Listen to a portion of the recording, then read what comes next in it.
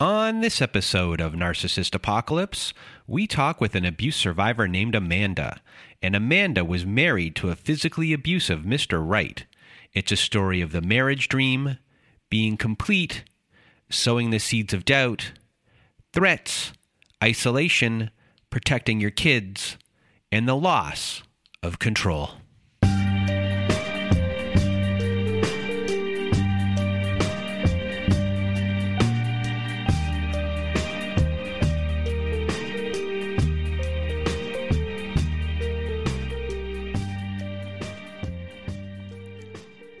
Welcome to Narcissist Apocalypse, everyone. I am Brandon Chadwick, and with me today we have Amanda Lee. How are you? I'm good. How are you? I am doing well, and if you want to be a guest on our show like Amanda Lee is today, please do go to our website at narcissistapocalypse.com. Top of the page, there's a button that says guest form. When you click on that button, it takes you to our guest form page. Please do read all of the instructions and either send us an email at narcissistapocalypse@gmail.com or fill out the guest form and press the submit button. And please do read all the instructions and send everything in the format that we ask for. Also, if you have not left us a review, we are always looking for reviews on Apple Podcasts. So if you would like to leave us a 5-star review, please do leave us a review because it helps out the show with rankings and for discoverability. So please do that. It'll help a lot of people by giving us a good review. So please leave us a review today. And a big trigger warning for this episode. We have strong language in this episode. There's physical abuse that is discussed in this episode. And then there's this big event that happens as well. And I use the word event, but a very terrible situation that happens. And it might be very difficult for people to hear because it does involve the threat of taking one's life and the actions that go with that as well. So it's a big trigger warning for this episode.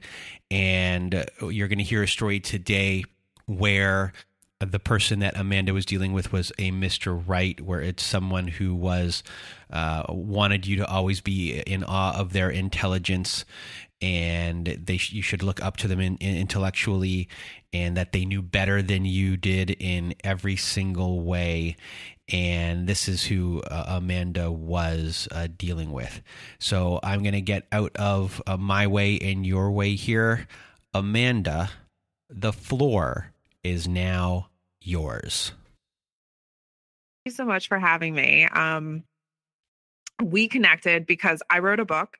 It's called One of the Lucky Ones, and it's about how I escaped from an abusive marriage. I was married for 7 years. We were together for 10. He was verbally, physically, emotionally, financially abusive towards me, which I don't know that I fully realized at the time what was happening. And when I did realize, it came to a point where I didn't know how to get out safely. And at that point, we had 2 children. So it was, how do I get out safely? How do I get out and still be able to protect my children? And then one night, my hand was forced. I thought that would be the end of my story, but it was more of the beginning of my story, because once you escape an abuser, which no one really talks about, that the most dangerous part for a domestic violence survivor is the moment you decide to leave and the moment you're able to leave, and the abuser doesn't have that control over you. So you mentioned there that the most dangerous part when leaving is when the abuser does not have control over you anymore. And, the big thing there is the main goal for an abuser is to get your attention, to provoke a response in you to regain their power. And that can happen in many different ways, and it can be a very, very scary place to be, because some of these abusers will do anything to regain that power, and that was what eventually started to happen with you. But before we get there, let's discuss your childhood first. So what was your upbringing like? What were your beliefs? And Who were you?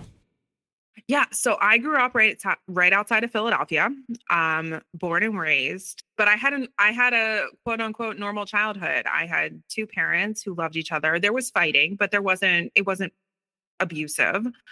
But there was definitely an emphasis on relationships. Both of my parents, I was a product of their second marriage. Both of them had been married before. My dad had been married, had two children, and then he met my mom. They got married, they had me. And there was always an emphasis on being in a relationship. Like you weren't full until you were in a relationship. And whether that was ever stated to me or that was just my original feeling, I couldn't tell you. I think it was more just a feeling that I had. I also had this feeling that watching my father deal with co-parenting with his ex-wife, I remember thinking, I never want to do that. I want to be one and done. I want to get married. I want to be married for life. And, I grew up just not really thinking that I was whole, like I said, unless I had a partner. And I was not the prettiest girl growing up. I didn't hit my stride until I was in high school, but there was always self-esteem. I always felt like whatever relationship I was in, this was as good as it was going to get. This is what I deserved. I was never going to find anything better. And I truly believed that with previous relationships before I met my ex-husband. And as far as maybe admirable traits or certain traits that you got from your parents, were you a perfectionist of any sort? Like, how did you gain approval or love, or were you looking for those things from them? I guess, where was your worth derived from when you were younger, and how did you try and get it? Yeah, so I definitely felt worth through praise, and was a people pleaser. The minute that I was in trouble or someone was mad at me, I tried everything I could to make sure that they were okay. I distinctly remember my brother is 13 years older than me and my sister is 11 years older than me. And I remember he was mad at me about something and I was like 5, so he was 18. So it could have been anything, because I can imagine how annoying a 5-year-old is to an 18-year-old. And I remember like putting pennies on his desk until he forgave me, because I was trying to get him to forgive me, because my worth was tied into people pleasing, was tied into having people, express to me how much that they loved me. So you being someone that is a quote unquote one and doneer, that's been established at a very young age. And we've talked about outcomes on the show before, where the outcome or the end game of what you want or what's being dangled on a string in front of you can override your gut feelings initially, but it can also keep you knee deep in the abuse, because these desired outcomes are just a really big reason people stay, at least in part for a while, because that can change over time. So for you, is this outcome about the one and done being reinforced by religion at all? And then sometimes it doesn't have to be religion. So is it being reinforced by your surrounding community or an influence of your friends?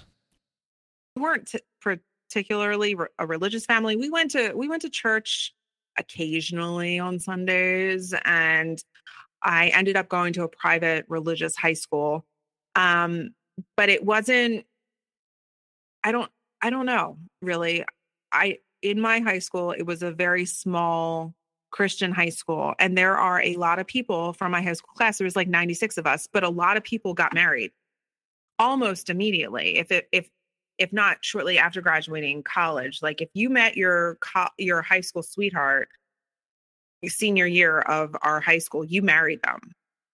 Like there are several couples that were together in high school that are married now, which is not the norm, really. So I think this overarching theme of you're not whole until you're in that relationship was really just, it was a theme that was throughout my life, whether, it was forced upon me or not. It was from the beginning, from wanting that to be that one and done, seeing my parents, seeing my siblings who are significantly older than me, watching them get married, getting my first boyfriend, and then going to a high school that I was already known that, like, well, if you dated someone in high school, you're going to marry them. Like, that's just how it works.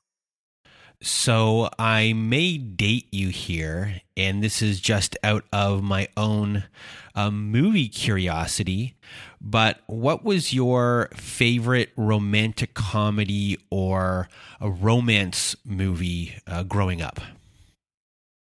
I'm just going to own it. I saw Titanic 9 times in the movie theater. So you have this really that was a rushed relationship, I would say. Yes. Yes, you're actually right. Like, we could totally relate every relationship I've ever had to Leo and Kate. But yeah, I saw Titanic 9 times in the movie theater and cried every single time.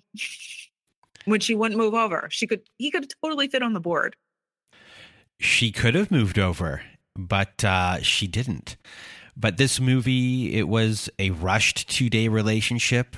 I'd say it was more lustful than love. A very over-the-top grand stuff going on here. Rose was escaping her abusive fiance and was looking to Jack to save her instead of saving herself. And I'll stop here with the Titanic stuff for now. Maybe we'll do a bonus episode about Titanic. But when it comes to you, Amanda, and the relationships that you had before you met your abuser, what were they like? And what were the reasons those didn't work out? And were you looking for the opposite of what you were getting? I think that, like, looking back at my past boyfriends, which some of them might be listening to this when we air it. None of them were bad guys. None of them were abusive, but I think I was trying to put a square peg into a round hole. I was focused on being one and done. I wanted to be one and done. I wanted to find my person. I didn't feel whole until I found that person. And that's what I wanted. So my high school boyfriend, I was focused on, all right, so we met when we were 16, so we're going to get married. Like, we're going to do it. We're going to beat the odds. And we weren't right for each other. He's a great guy. He really is. But we had no business being together. The guy I dated after him, again, another really great guy. But we had no business being together. We weren't right. And I think it started to turn when I dated someone after him. And we dated for 4 years, and it was literally going nowhere.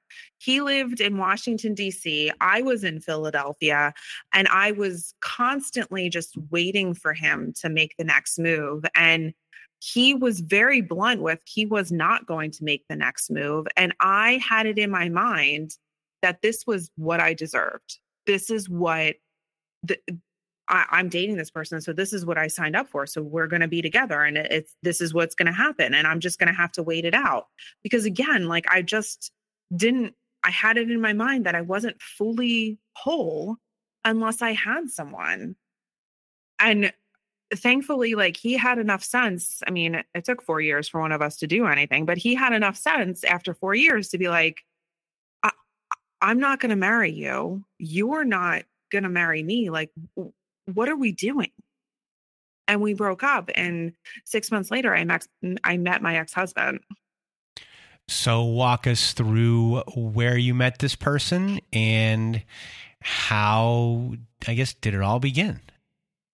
So we met through mutual friends. My coworker at the time was dating his old college roommate. I was living in Philadelphia and he was living in Washington, D.C., and he came up for a party and we met. And there was nothing crazy. It wasn't like fireworks, sparks, any of that. Um, I thought he would be a friend.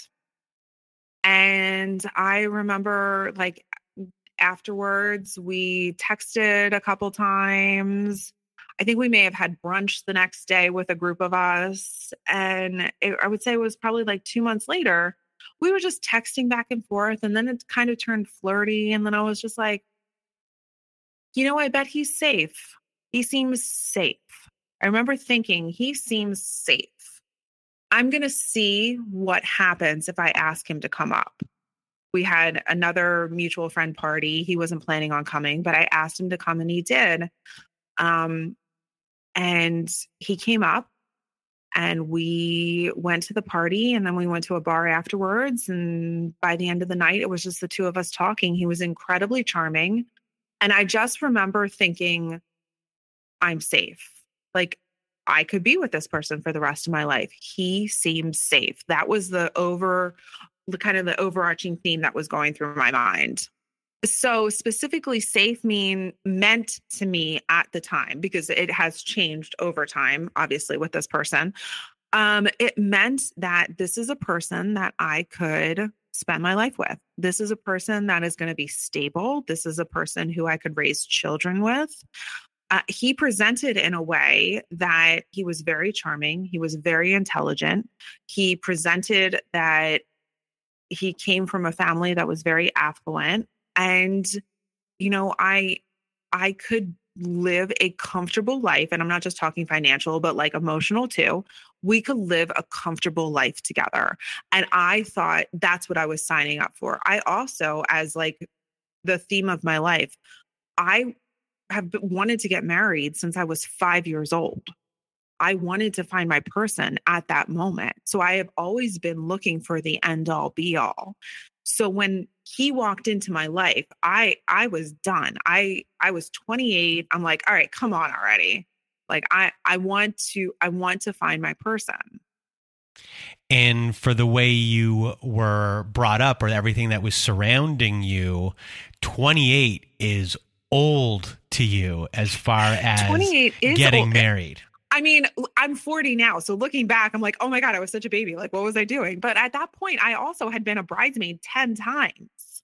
I was like, all right, I'm done. Like 27 Dresses was basically a biopic about my life. So you have this charming person, checks all of the boxes. There are no red flags at all. Okay? So go for it. I was going to say there weren't any red flags maybe for the first couple months, but there definitely were red flags that I ignored.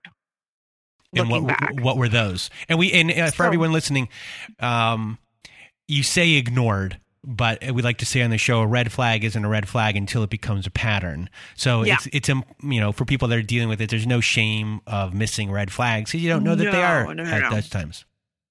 No, there aren't. But there also are times where you definitely know in your gut that something is not right.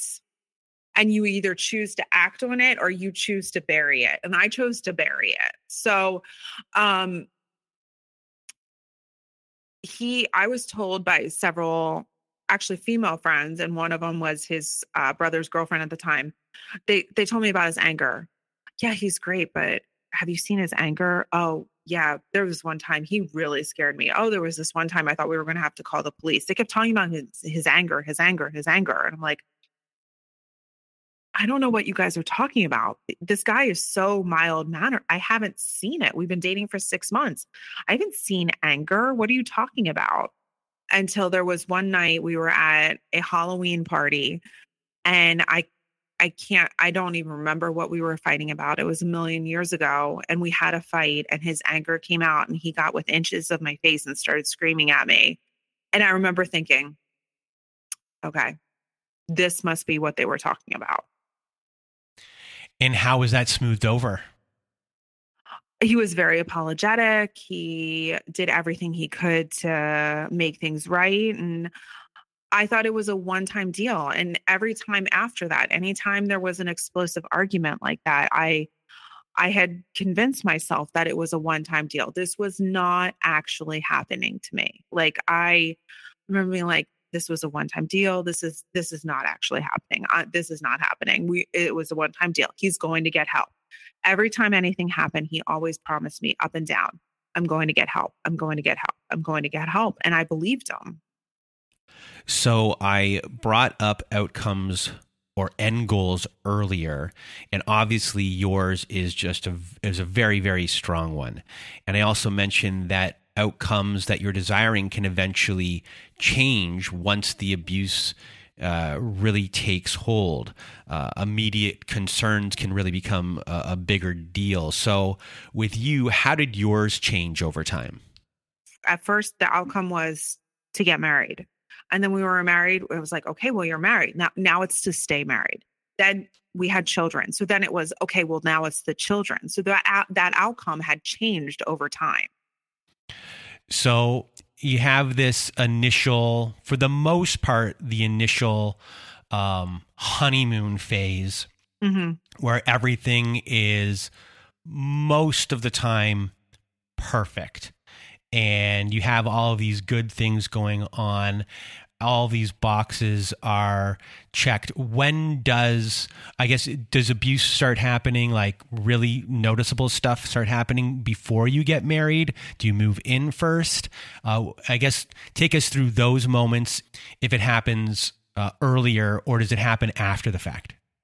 Yeah. So looking back, it definitely happened while we were dating, and I didn't realize what was happening to me. And part of that, being completely honest, as a survivor of domestic violence, makes me feel a little ashamed that I am an intelligent woman. I have 2 master's degrees, and I didn't realize that this man was manipulating and being emotionally abusive. But it was slow, and it was over time. So by the time we got engaged, I had been convinced that I couldn't remember anything, to the point where I was pretty close to setting up a neurology appointment because I thought there was something wrong.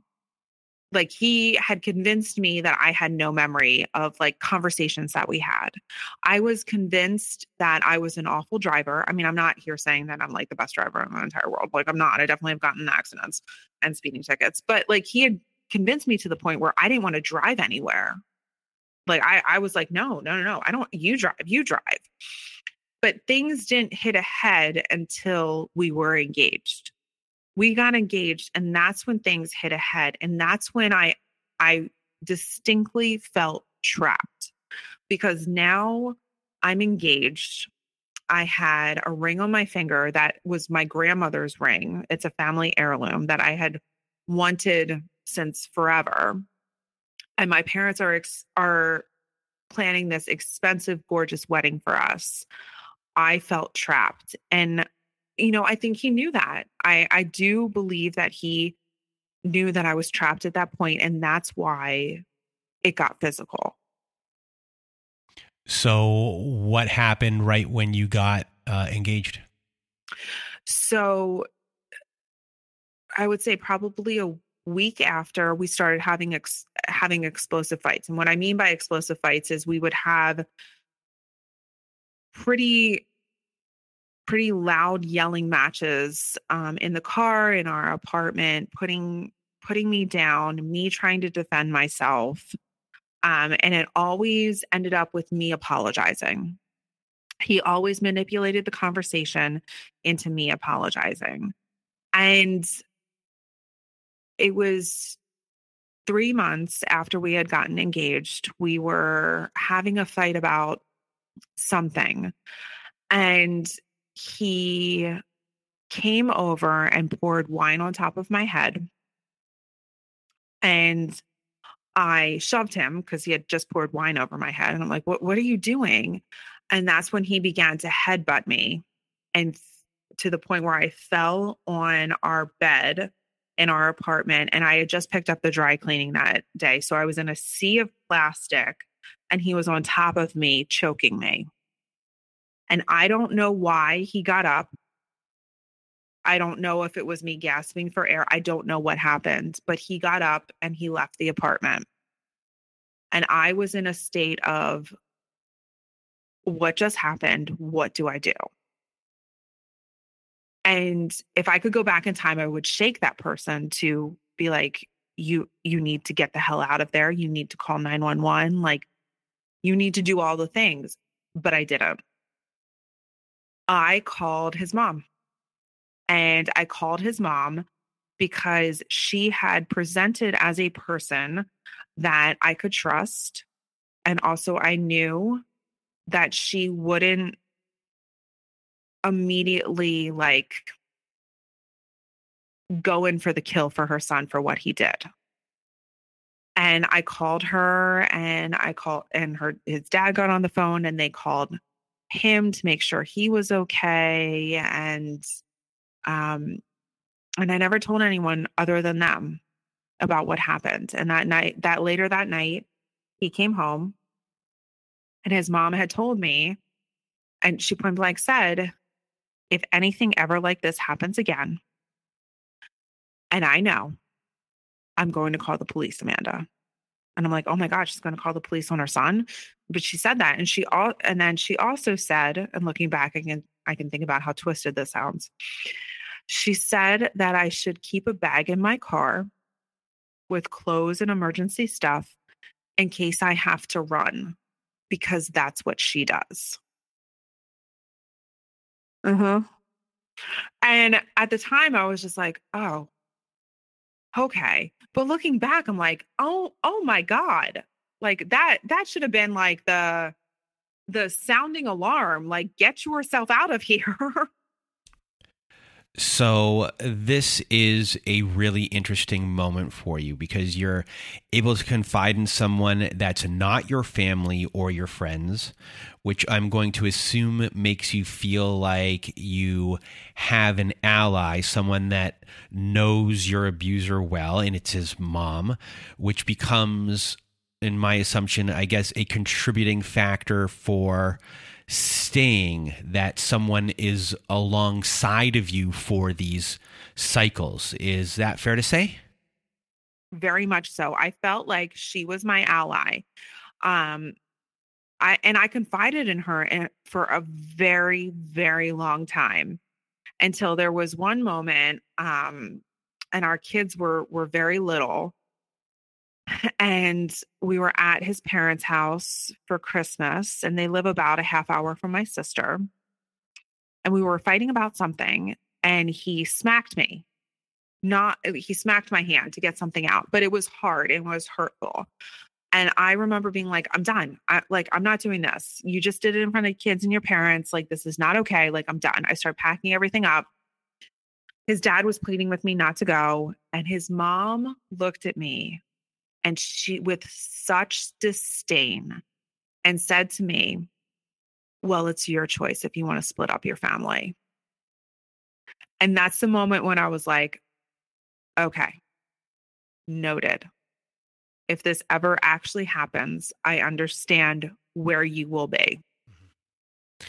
And, you're confiding in this person, so you feel like you are getting heard and someone's understanding what you're going through. But at the same time, you're not telling your friends and you're not telling your family, because I assume at that point, if you say it out loud to them, it's over. Oh, absolutely. Yeah. And that's why I didn't, because I wasn't, for whatever reason. And I've been through therapy, meditated, done energy healing, all of it on these things. I don't know why I didn't confide in them. The only thing I can think of is that I just wasn't ready, because I knew the minute I picked up the phone and I told my parents or my sister or my best friends, it was no longer my choice. It was, no, you are not going to stay in this relationship. We are going to get you out of here. This is not safe. And I just couldn't. I couldn't tell them what was going on. So after this first physical abuse or intimate partner violence occurs, and you also have this fake confidant in your midst, let's say that when this relationship began, you were an A person, you were person A to begin with. I'm going to assume that you start to slowly morph into person B, then C, D, E, F, etc., and that you're doing this to survive. So I assume here that there's going to be a loss of yourself. So if that is accurate to say, what started happening with you as far as the loss of self goes, and how did the abuse get worse? It was 100% a loss of myself. So, the abuse ebbed and flowed as we were engaged. And again, I felt trapped. I felt, well, I already said I was going to marry this person and we're planning all this and my parents have put all this money out. There's no way to turn around. And once we got married, it was a honeymoon period. It really was. And we got pregnant with my son within a year. And it was not an easy pregnancy. I was very sick for the first couple months. And that's really showcased his selfishness, because I would be like, not be able to get out of bed and be like begging him to get me things. And he would refuse to. And I naively, even though everybody says a baby doesn't solve anything, but I was like, well, when we have the baby, he's going to be so much better. And it wasn't. It made everything worse. And please don't get me wrong, I love my children. And like, I'm happy I was with this person so I could have my children. That was our purpose. But once we had that little boy, something turned in him. I don't know if it was he wasn't getting attention from me as much. I don't know what it was, but he would go on rampages telling me what an awful mother I was. And his favorite phrase was, I'm a great caregiver, but I suck as a mom. And he would compare me to our friends who are parents and what a better mom that person is compared to me.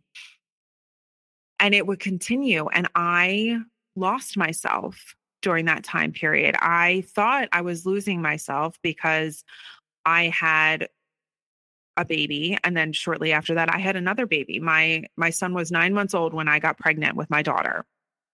So I had 2 under 2. And multiple children in general are a lot.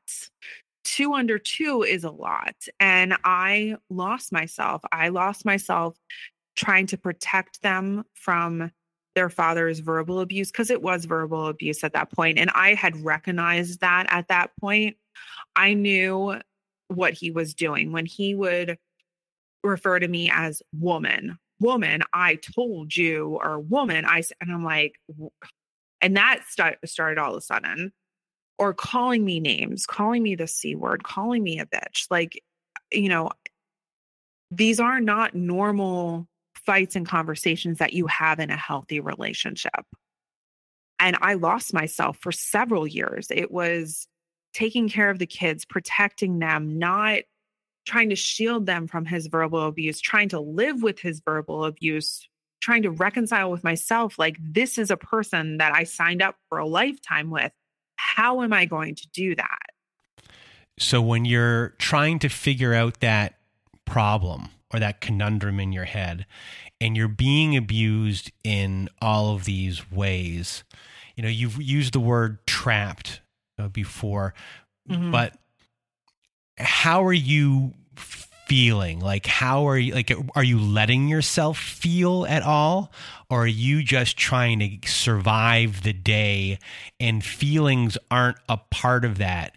And if feelings aren't a part of it, in the aftermath, while sitting in a moment like that, in the middle of all of this, were you able to access your feelings? And I guess the depths of where you were, what is that? What is trapped to you when you're thinking about those feelings? So trapped is, I wasn't allowing myself to feel those feelings. It was anytime I felt those feelings, I was equating that to being a mom. I mean, being a parent is overwhelming. So I was equating everything that I was feeling to the fact that I was a new mom. And It wasn't. It was not. All of those feelings all of those feelings that I had were not just trying to survive being a new parent. I mean, being a new parent is a lot. I mean, we could do like 3 hours on being a new parent. Like, it was a lot. But also coupled with verbal and physical abuse in that is beyond overwhelming. So I would mentally block out what he was doing and try and completely ignore it and hyper focus on the kids and being a mom. And then when I would allow those rare moments, I would allow those emotions to arrive, I equated them to just being overwhelmed as a mom. So you're in this survival mode and you're also equating your feelings with being a mom. So how are you being within the relationship as far as relating to him? How are you making it work? I tried to make the best of what I had. And I was very conscious, especially as the kids grew, of what they were witnessing. So the phrase fake it till you make it. I faked it till I made it. I tried to present as a loving couple while I was living in fear. And also when I was coming to the realization of what actually was happening in my marriage. But it was very much walking on eggshells. I never knew what was going to set him off. Towards the end, it was any little thing with the kids. Our children, when we separated, were 3 and 4. So, 3 and 4-year-olds, they're a lot. Even the best of them are a lot. And I had to alter work schedules so that he didn't have to be alone with them for very long. We had to alter bedtime because he couldn't handle putting them to bed. I missed out on numerous events in my friends' lives because he couldn't handle being alone with the kids for several hours at a time.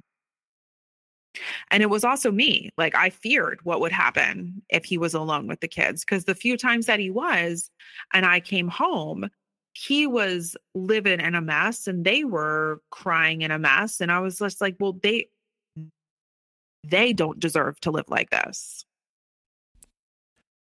So you have physical abuse happening.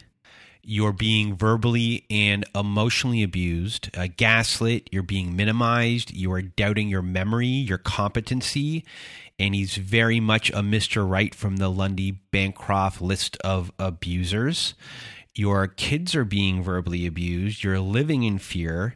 You're walking on eggshells. You are being isolated. You are not telling anyone that's an actual support person. These are also the things that you actually know of because you're still in the dark in a lot of ways on some other things, like financial abuse that we'll eventually hear. And you're just knee deep in it. And when you're knee deep in it, it's just really hard to see everything that is around you, because when you're this far in, your world becomes the world of the abuser. You're now seeing things through the abuser's lens and not yours. So when do you have the moment where you say to yourself, I am being abused? Like, what's going on right now is abuse, where you have this moment of clarity?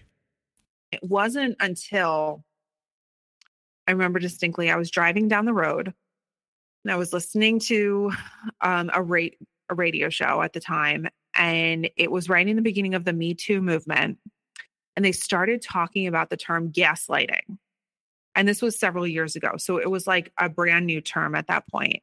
And they're telling the term and they're giving examples.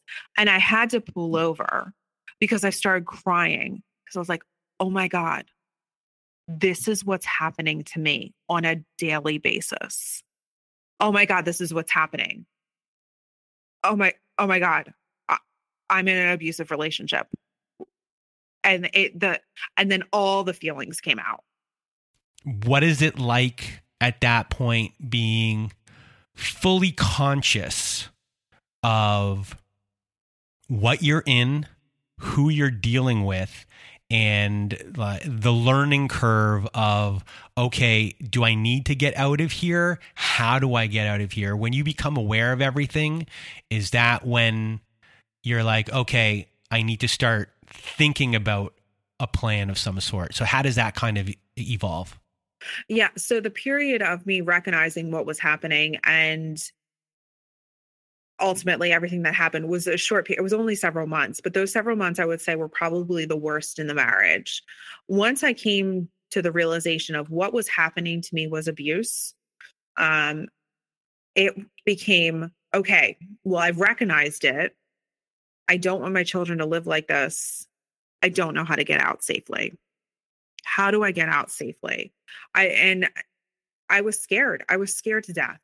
I was scared that I knew, like, if we had just separated and divorced, I had no proof against him that he was abusive. It was my word against his. That was not going to uphold in a court. He would probably get 50-50. So how am I going to protect my children when he has them 50% of the time? And then also it was the fear of he will lose control. And he had vividly told me at one point how he would kill somebody. Like, we were watching some crime show and he was like, well, no, they did it wrong. Here's what I would do. And it was so bone chilling that I remember thinking, oh my God, I hope he doesn't do that to me. So those months, and it also became those months that I kind of lost it. I was like, I'm not dealing with your crap anymore. And I would walk away while he was yelling at me. I would work late. And I would find other places for the kids to be so he didn't have to be with them if I had to be out late. And that infuriated him. I saw the unraveling as he realized that he was losing control over what I was doing. And I truly believe that slowly unraveling of losing control is what led to such a dramatic event, which forced my hand, which made us, flee the house at night and call the police and ultimately ended the marriage. So it was August 3rd, 2019. And we were supposed to leave on a family cruise the next day. My father was turning 80 years old. He was taking all of us on a cruise. He had taken our son for a haircut. I took our 3-year-old to get her nails done because she had been a flower girl 2 months prior and she got her nails done and it was clear she had found her people at the nail salon. So we were giving her a treat and we both came home and, 3-year-olds, once they're done an activity, they're done an activity. So she was acting up in the car. So we sent her to her room and she, as I like to say, was performing her one-woman exorcist show in her bedroom, screaming and banging. And we were eating lunch, just me and him. And he started complaining about the neighbors' children and how out of control they were. And I simply said, I didn't really think we had any room to talk considering what was going on upstairs. And he started in on me about how abrasive I was and how he can't talk to me about anything and was just ranting and raving. And I'm like, you can't talk to me like that. That was my standard. You can't talk to me like that. What would you do if our daughter's husband talked to her like that? You can't talk to me like that. And he slammed his plate down and was just like, I'm done. I don't want to talk to you anymore today. And we went about an hour or two without talking. He came up to the kitchen. I was trying to talk to him and he would ignore me. That was his other power play.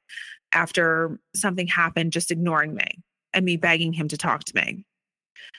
And what he said to me was, I'm not going on the cruise with the family. I'm not leaving you. But as soon as the kids turn 18, I want a divorce. I'll move into the basement. And I was like, what? First of all, like, that's my line. I want a divorce, not yours. Like, I've decided that. But like, what? Our children are 3 and 4. I'm like, you have to talk. Please talk to me. Like, this is ridiculous. So I called my sister, who then she tried to talk to him and he refused to talk to her. And calling her apparently was the wrong move because that infuriated him. And we had a retirement party to go to at that night too. So I decided that I needed to get out. I needed to clear my head after what he was saying, I was going to go to the retirement party. So I was sending our children over to our neighbor's house, and he was ranting and raving in front of the children that I'm constantly out. I'm constantly leaving them, which was untrue. And then he was saying in front of our children that he was going to go to the strip. I might just go to the strip club. I mean, who cares? She does what she wants. I'm going to do what I want. I'm just going to go to the strip club. I remember our 4-year-old son turned to me and was like, "What's a strip club?" I'm like, "Nothing. Don't worry about it. It's fine." I sent them. I went to the retirement party. I saw my friends. I cleared my mind. I came back. He was there. He was at the neighbor's house. We all came back to the house. We still hadn't spoken. I threw the kids in the shower. They're little, so they're still showering at the same time together. He walks into the bathroom and yells at our son to come out. And he wasn't ready. He wanted to play. I'm like, "It's fine. He can play." So he gets out. I get both kids out. Our son walks downstairs I hear him. He goes, "Daddy, I'm ready for bedtime." And he comes back in hysterically crying. And I'm like, "What's wrong?" He's like, "Daddy just yelled at me and said, 'You little shit, go to bed by yourself.'" I was like, "Okay. Daddy didn't mean it, but let's get you dressed." So I got both kids dressed, put them both to bed. I went downstairs and I was like, "You need to go upstairs and talk to him." And he's ignoring me. I'm like, "You need to go upstairs and talk to him. This is not okay. He should not feel like this. He is 4 years old." And he turned to me and said, "Fuck you." And I was like, "You cannot speak to me like that. You cannot speak to the kids like that. If you're not going on this cruise, like, this is not okay." I'm following him upstairs. I'm like pleading with him at this point. "Please go talk to him." Like, he's crying in his bed. He again says, "Fuck you" to me and throws a glass of water on me. And I was like, "I'm going to call the police. You cannot do this to me." And he got within an inch of my face and said, "You're going to call the police? I'd love to see you try. I will chop up your body before they are able to even ring the doorbell. You don't stand a chance." So I ran downstairs and I had my cell phone in hand and I had dialed 911 and I hadn't put that last one in. And he stood at the top of the stairs and mocked me and was like, "What are you going to do? You going to call police? You going to call police on me? Go ahead, Amanda, go ahead." And I was like, "What am I going to do? He's standing in between me and my children. How am I going to make this okay?" And at that point, he said, "You know what? Fuck this. I'm going to burn the house down. I'm going to burn the house down with you and the kids in it." Walked past me. And that's when I knew my opportunity was. I ran up the stairs, grabbed my kids, said we had to go. And as we're running out of the house, I turned around and I saw him and he had our red gas can in one hand and a lighter in another. And I was on the phone with 911 running to our neighbor's house. So as I'm frantically banging on my neighbor's house, who, by the way, never locked their door except for that night, and I can't get in, I'm banging, he realizes what I'm doing, puts everything away, gets in his car, yells, "Nice knowing you, bitch," and peels out of the neighborhood. My neighbor comes out, who was a cop at the time. I tell them what's happening. They engulf my children. We walk back to my house and the local police show up, take my statement, and then eventually arrest him. So he is arrested and I'm given an emergency protective order. He is bailed out of jail and he goes to Pennsylvania to his parents' house. We don't go on the cruise. And that this happened on a Saturday night. And on Monday, I'm in the court getting emergency protective order extension for 2 weeks. And we have that in place for quite a while because there's criminal charges as well.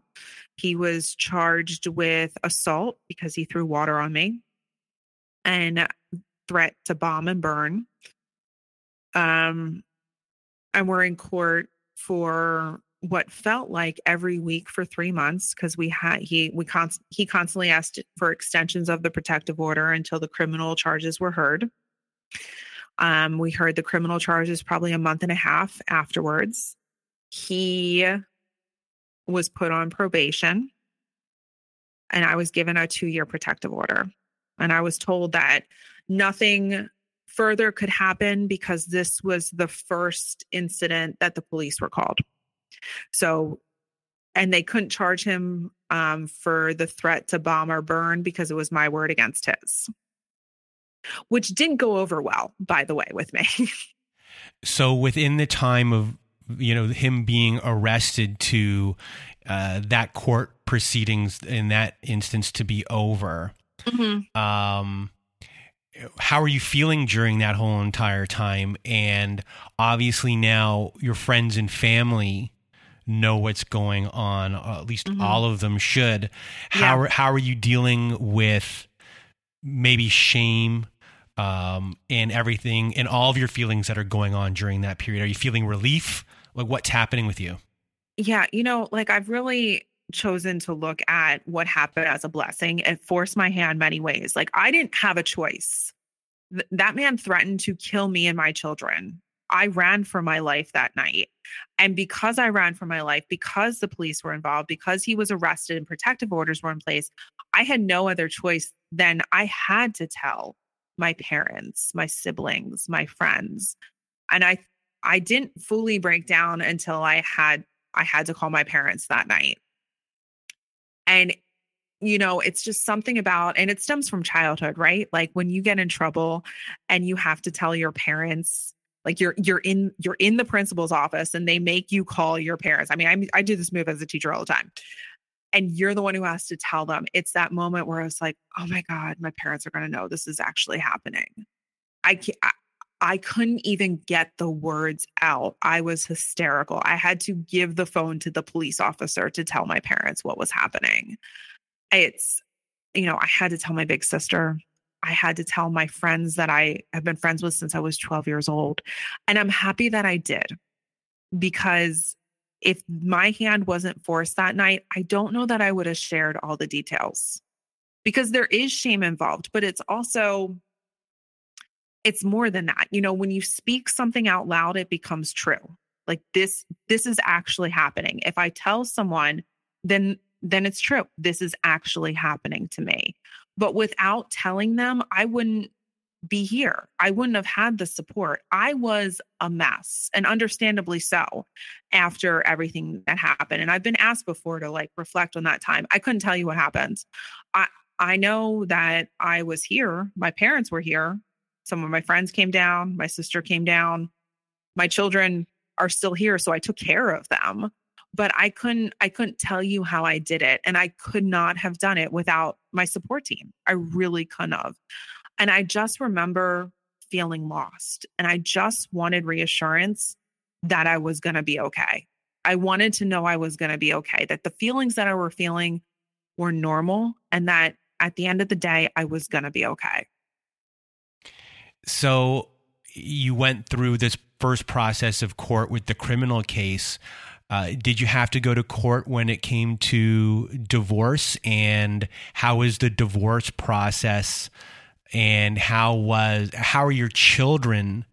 They're young, but how are they going through the process of the divorce, understanding everything? And was your husband really trying to make it as bad or as bad as possible for you? Yeah, I mean, it was awful. I naively thought that night, August 3rd, was going to be the worst part of it, and I was wrong.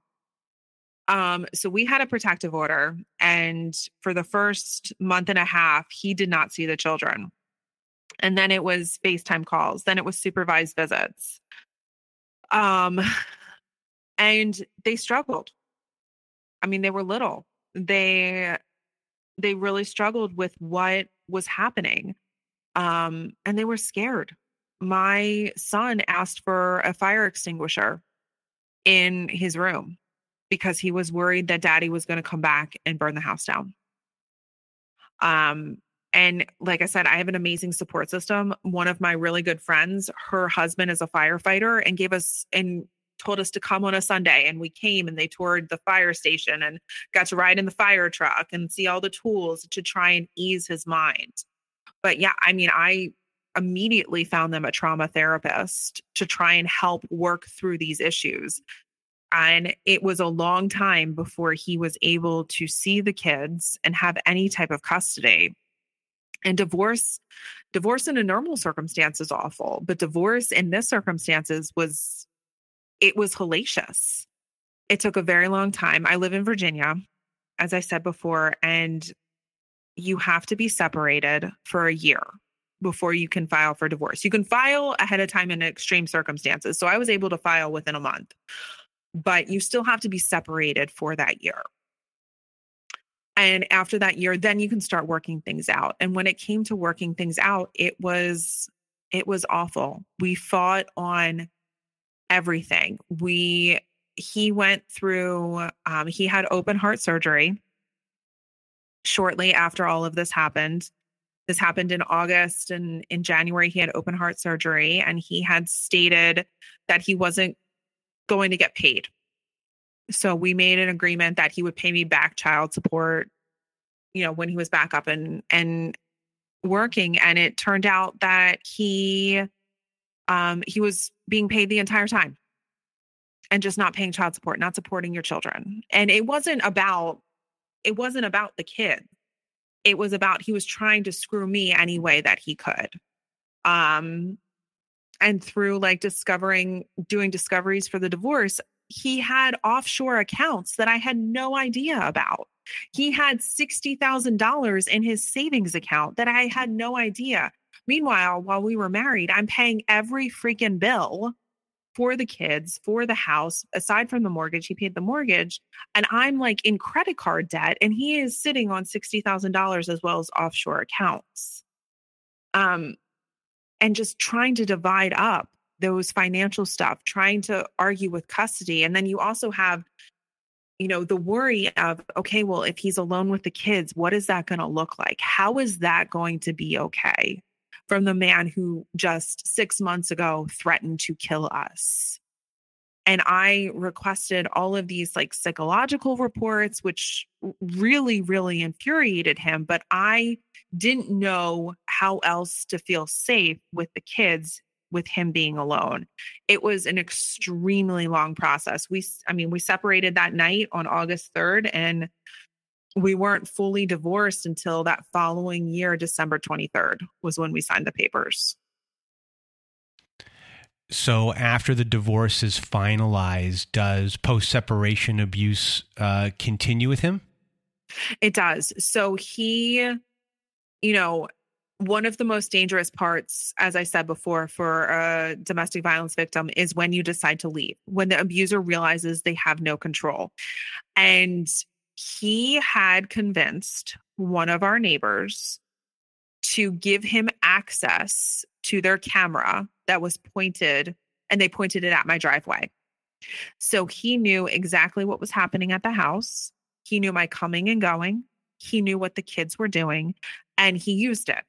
He would send me a text. Why does not have a coat on? It's 50 degrees outside. And I'm like, oh my God, how does he know this? I was paranoid and had friends park in the garage. If they came over for dinner, I'd be like, why'd you let them park in the garage? I can't believe you let them park in the garage. I'm talking within 30 seconds. It was a live feed going to his phone. And I called PIs to come out. I had the house swept 3 or 4 times. I called the police numerous times, who told me basically there was nothing that they could do, that they couldn't prove it. It was that type of things. And then he also did, he involved the kids at times.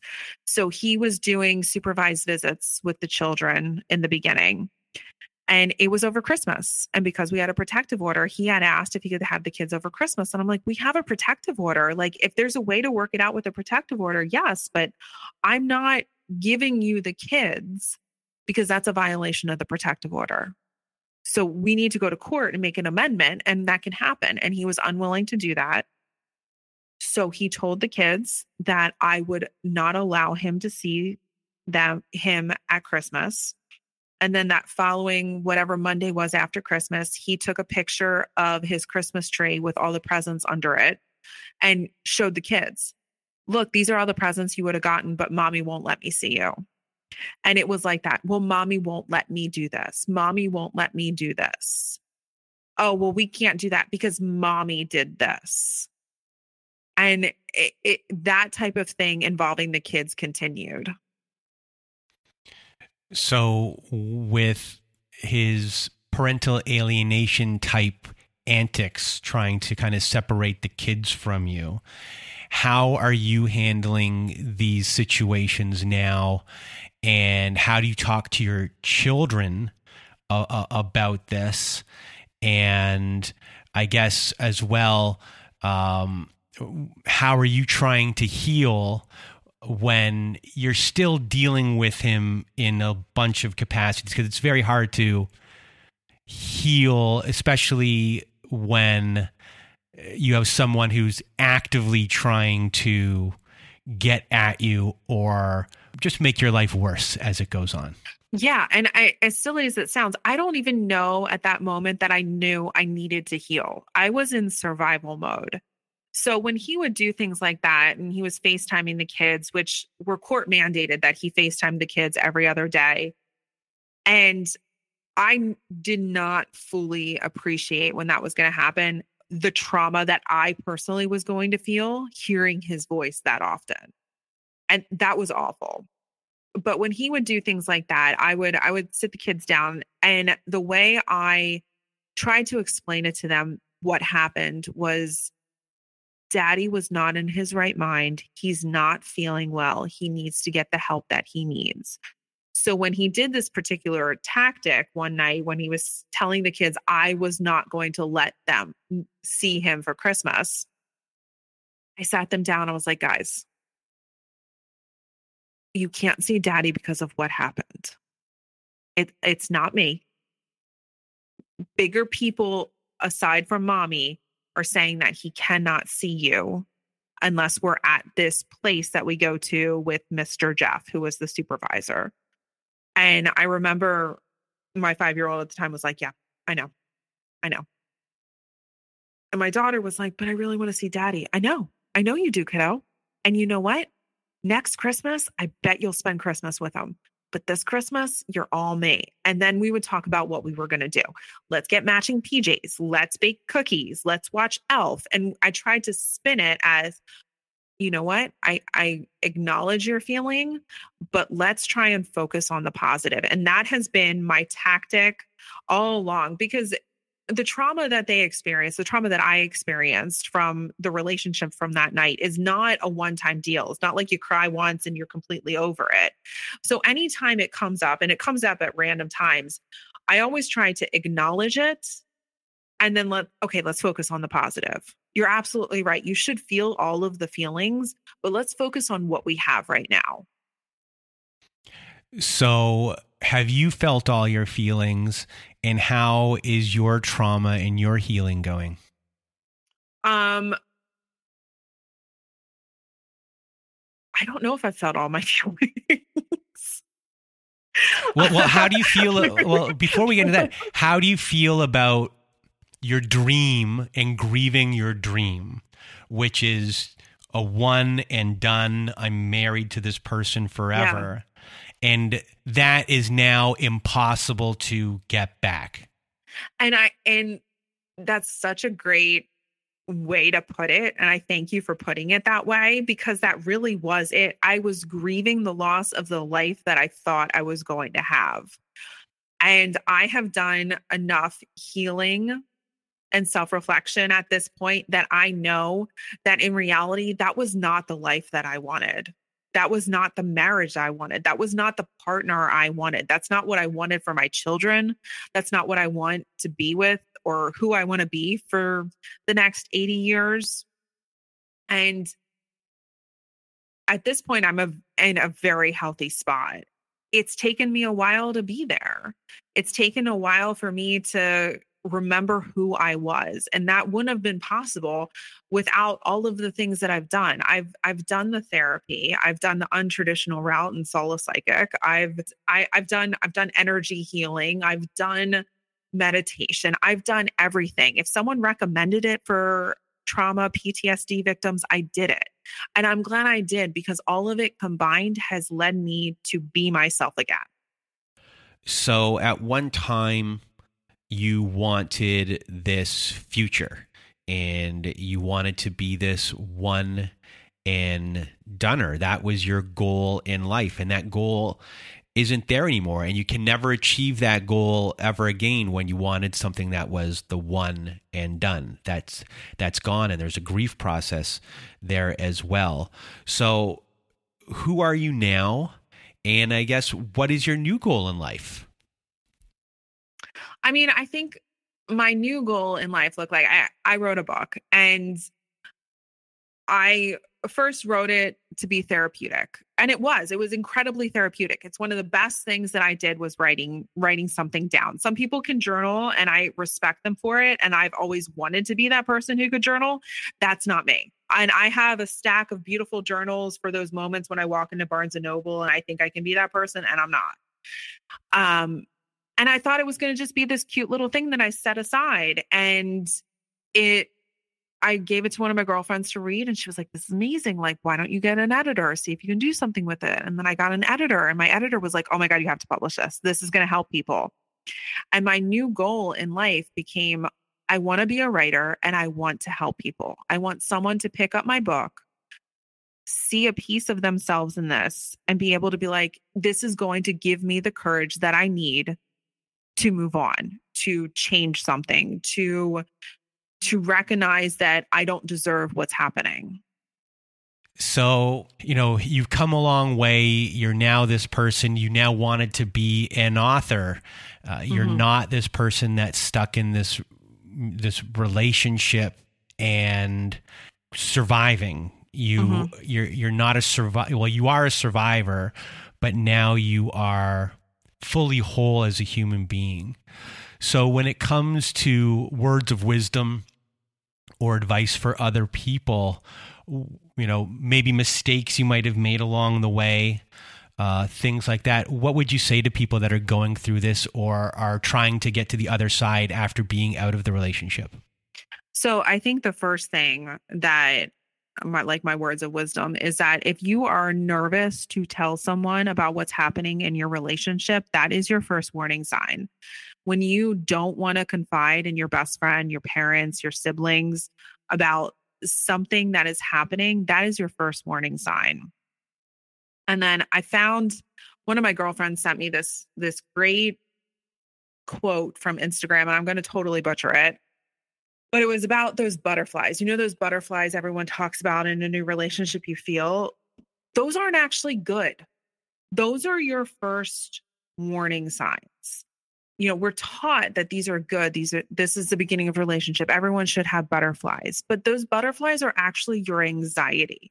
They're warning you that this is not okay. When you've met your person, you're in your healthy relationship, you don't have those butterflies. You don't have that anxiety because you're able to be yourself. Those butterflies are telling you this is not okay. This is not what you need. This is not love. You need to listen to those butterflies because the person that you're dating or you're supposed to be with is not going to make you worry if they're going to be kind to you. Are they going to call me? Are they going to text me back? Those things you don't have to worry about if you have met your match and the person that you're supposed to be with in a healthy relationship. So, Amanda, I really want to thank you so much for being here with us today. Sharing your story. It's not easy to tell your story. You've been through a lot, and you're here, you're safe, you're alive, your kids are alive, and I know that you and your story are going to help a lot of people. So I cannot thank you enough for being here with us today and sharing your story, sharing your knowledge, your experience, your feelings, everything with everyone. So big, big, big thank you from the bottom of my heart. Thank you for having me. And we're also going to leave a link for Amanda's book if anyone wants to know more about her story in our show notes. And if you want to be a guest like Amanda was today on our show, just go to our website at narcissistapocalypse.com. Top of the page, there's a button that says guest form. When you click on that button, it takes you to our guest form page. There, please do read all of our instructions and either send us an email at narcissistapocalypse@gmail.com or fill out our guest form and press the submit button. And please do read all of the instructions and send it in the format that we ask for. Also, at our website, we have our very own support group at narcissistapocalypse.com. At the top of the page, you'll see a button that says support group, and it takes you to our safe social network, where on Wednesday nights, Thursday afternoons, and Saturday nights, we have Zoom meetings with fellow survivors like yourself. And also on our support group, we have forum boards for you to post on, get validation you need, get the support you need from fellow survivors there too. We're on there. We're there to support you, what you're going through, what you've been through. And it's just a great group of people in our support group. So join our group today at narcissistapocalypse.com. And if you need even more support, please do visit our friends at domesticshelters.org. It's a wonderful organization. You can get articles and resources there that are free to help you make sense of what you are dealing with. They have every phone number, every website address, every email address for shelters and agencies, domestic violence agencies. No matter how big or small your town is, you will find it on domesticshelters.org. It's a wonderful organization, and please do visit them today. And that is it for our show. So for myself and Amanda, we hope you have a good night.